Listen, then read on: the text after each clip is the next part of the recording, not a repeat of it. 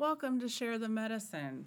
I'm Atwala Vet Flemons, and today we're here talking with Shirley Fessel, author of Redemption for Biblical Battering. Hi, 12. Thank you for having me. You're welcome. I'm so glad you're here.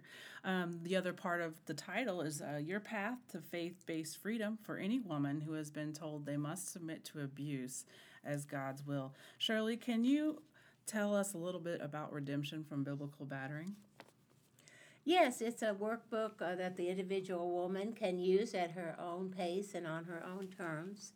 It clarifies 7 levels of confusion that women of faith often have and provides 5 tools to strengthen her emotionally and spiritually and mentally in combating this sinister and subtle manipulation in the name of God.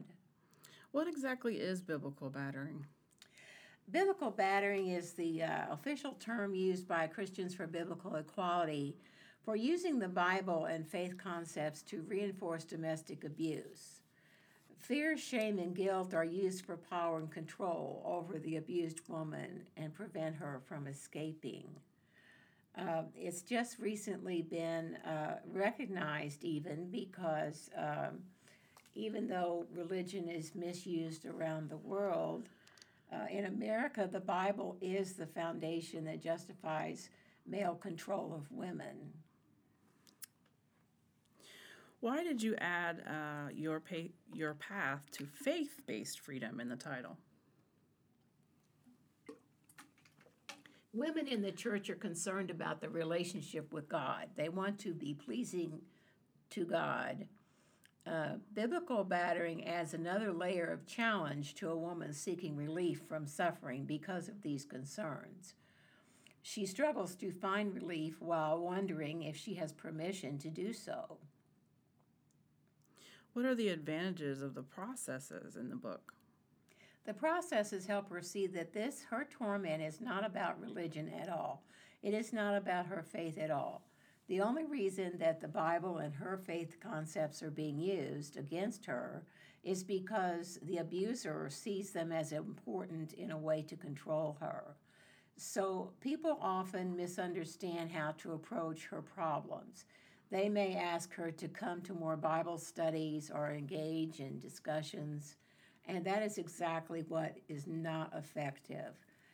The abuser is merely using what she holds dear against her. That's some powerful manipulation. How is this book different from other books about this topic?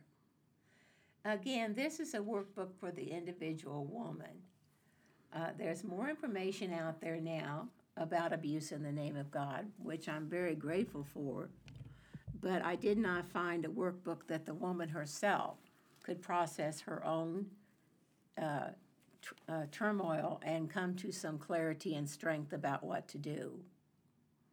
Now, Shirley, is this book about anti-religion?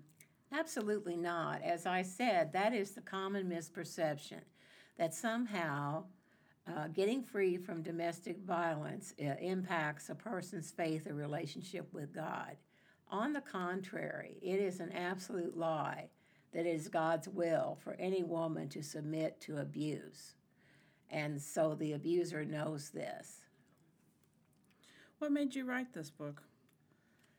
This is the process that I developed to get free from my ministerial abuser. I was married to a Baptist minister who had also been ordained in the Disciples of Christ and who eventually became an independent Christian minister. And so at that time, no one was talking much about domestic violence, much less violence in the church. And so this is the process that I developed to get free. I'm glad to say that since that time, as this becomes a matter of study, more and more professionals are advocating the same techniques and methods that I had to develop. Wow, well, thank you so much for sharing your way out. Can you tell the listeners some of the key ways the Bible is misused to enforce abuse?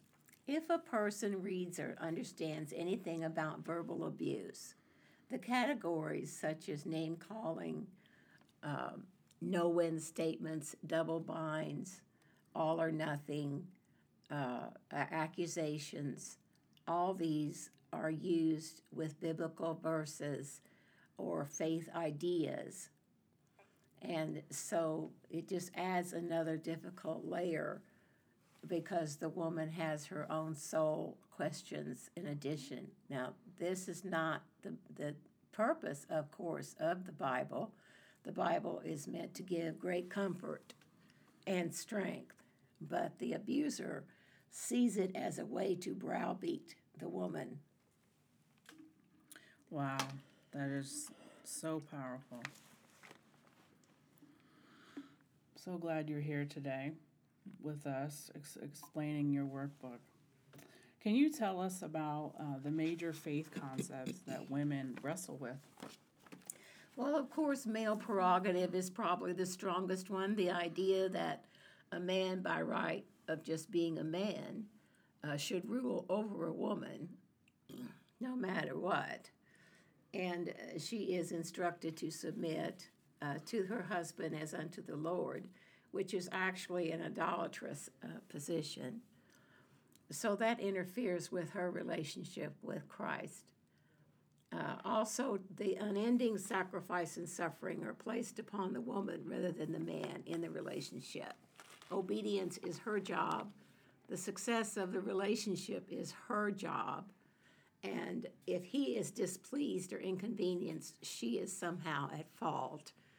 The fallout of this inequality, this spiritual inequality, where she is a second-class soul, is directly against the idea of redemption in Christ. That's just profound, the effects of this type of abuse. Let's go deeper into the different parts of the book. I saw the part about 7 levels of confusion. I'm sure there's some CPTSD worked in there. Yes, the woman must understand that she is really in a domestic war situation. She is a veteran of domestic war. Just because it occurs behind closed doors, one at a time, does not make it any less severe.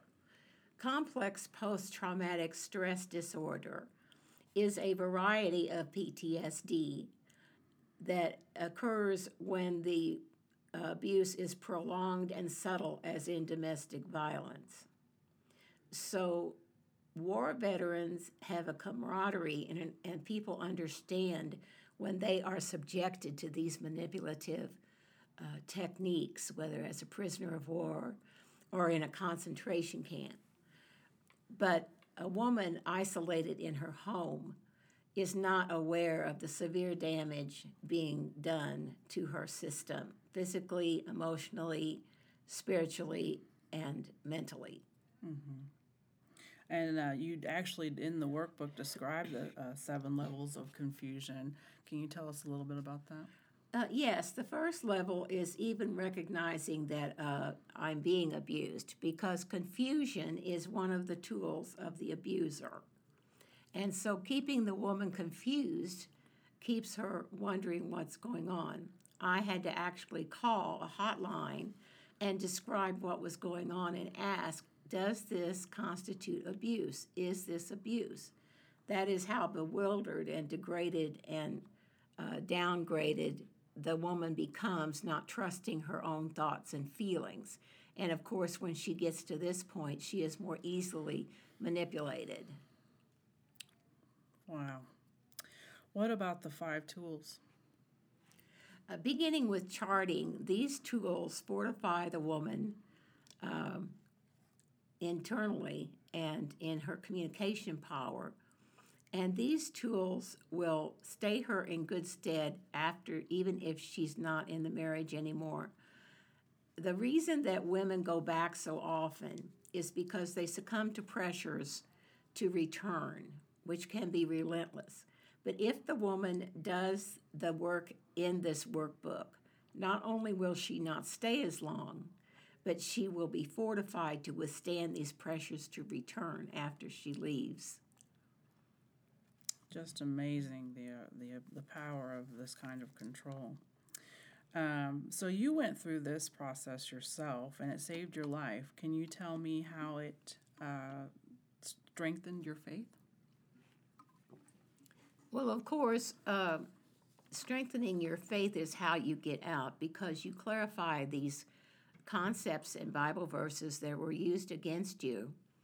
So finally, I realized that Christ did not die for me to live like this, and that it was not God's will for me to submit to abuse. I was not, if I had been saved as a believer, I have more gifts of the Spirit and powers and comforts available to me, and that was not what I was experiencing. So basically, this kind of abuse relies on the Bible and faith verses to continue to allow the man to do whatever he wants without any responsibility, and to keep the woman from questioning him. And that is what is so sinister and really evil about the entire process. You know, there's so many people who have never been through abuse. They don't understand, and they usually come with the question like, why does she stay? Why doesn't she leave? Well, actually, the question should be, why does he think it's okay to behave like this? And why is society conditioning her to not leave? There are great pressures on her, both within and outside the church, to stay, to obey, to pray, to love. Just bear with it. God is going to give you your reward in heaven. Many, many platitudes are brought to bear. I always say that it's odd to me that the very people who say she should leave will not lift a finger to help her do that. And so the question really is, how does anybody ever get out and thrive, which women do, because women are incredible creations of God. But I do think that people need to understand that the most dangerous time for a woman is when she tries to leave. The risk of her dying at that point goes up 70%. And so the planning in the book that I provide lessens that chance. Wow, that's so scary. And you know, I've heard so many people in certain situations say, you know, well, this is your duty on earth, is to be loving to this man, and that kind of responsibility is placed on the woman. So that is definitely a part of control, either from the, you know, just from social pressures. Well, again, Jesus is the way shower here. I think when there's a question, you need to always go back to Jesus' example and words. Mm-hmm. It is not loving to allow another human being to misuse you. Exactly. That is not loving. Exactly. Jesus said, love yourself and others as yourself. Mm-hmm. So if you are not loving yourself, you cannot be loving to others. Exactly. And certainly allowing yourself to be mistreated is not helpful to you or the other person. Mm-hmm.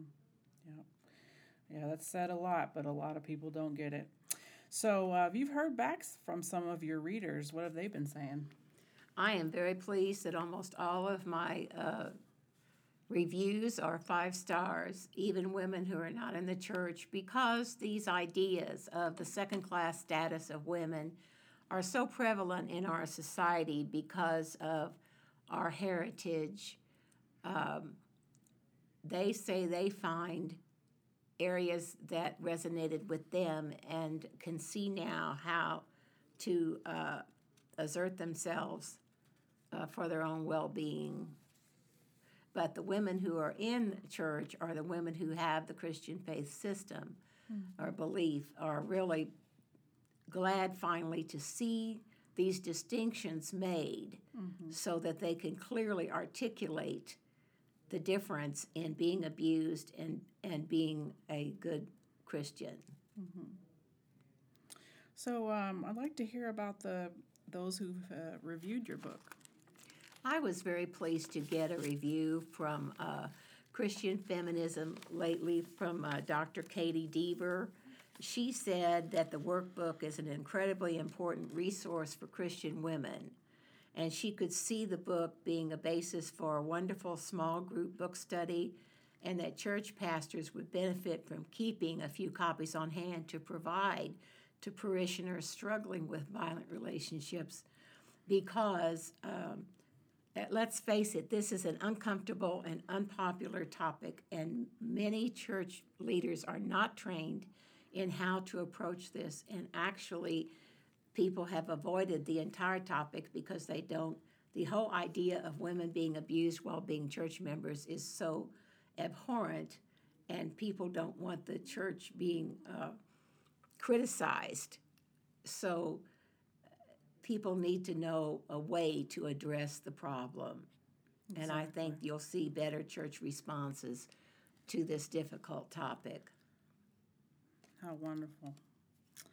What about other people that are not in Bible-based faith abuse situations? Will it help them? Will it help men in abusive situations? Absolutely. All you have to do is change the pronouns, because all abuse uses similar methods, whether it's an individual, an organization, a group.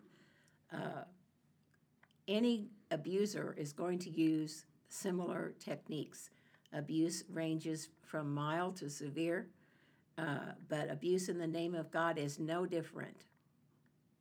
That's just profound how much help this book is going to be to the public.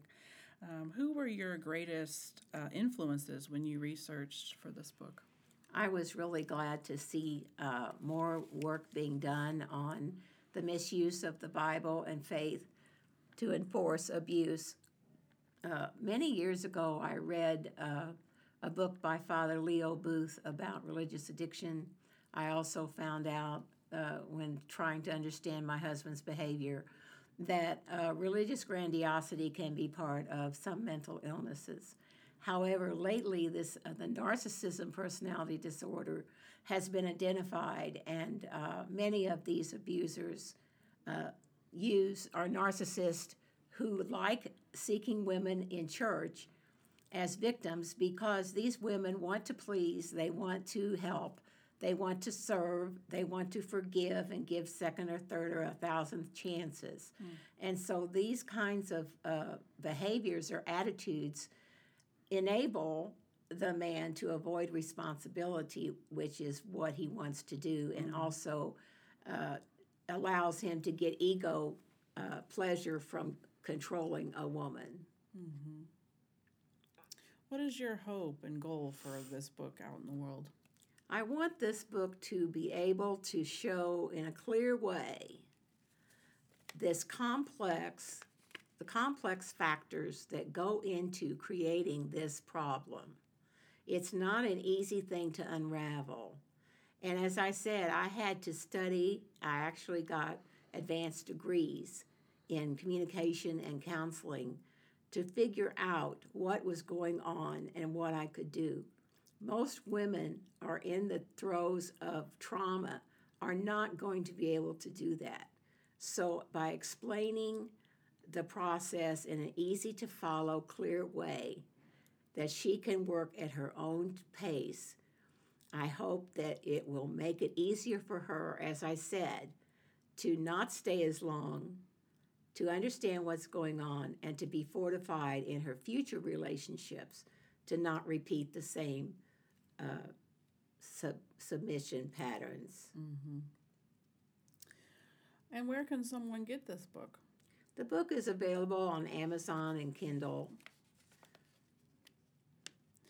That makes it nice and convenient. What about security? What if the abuser finds the book or finds her working on it? Well, of course, no woman can get out of this situation alone. She has to have the support of other women. I had many different women help me.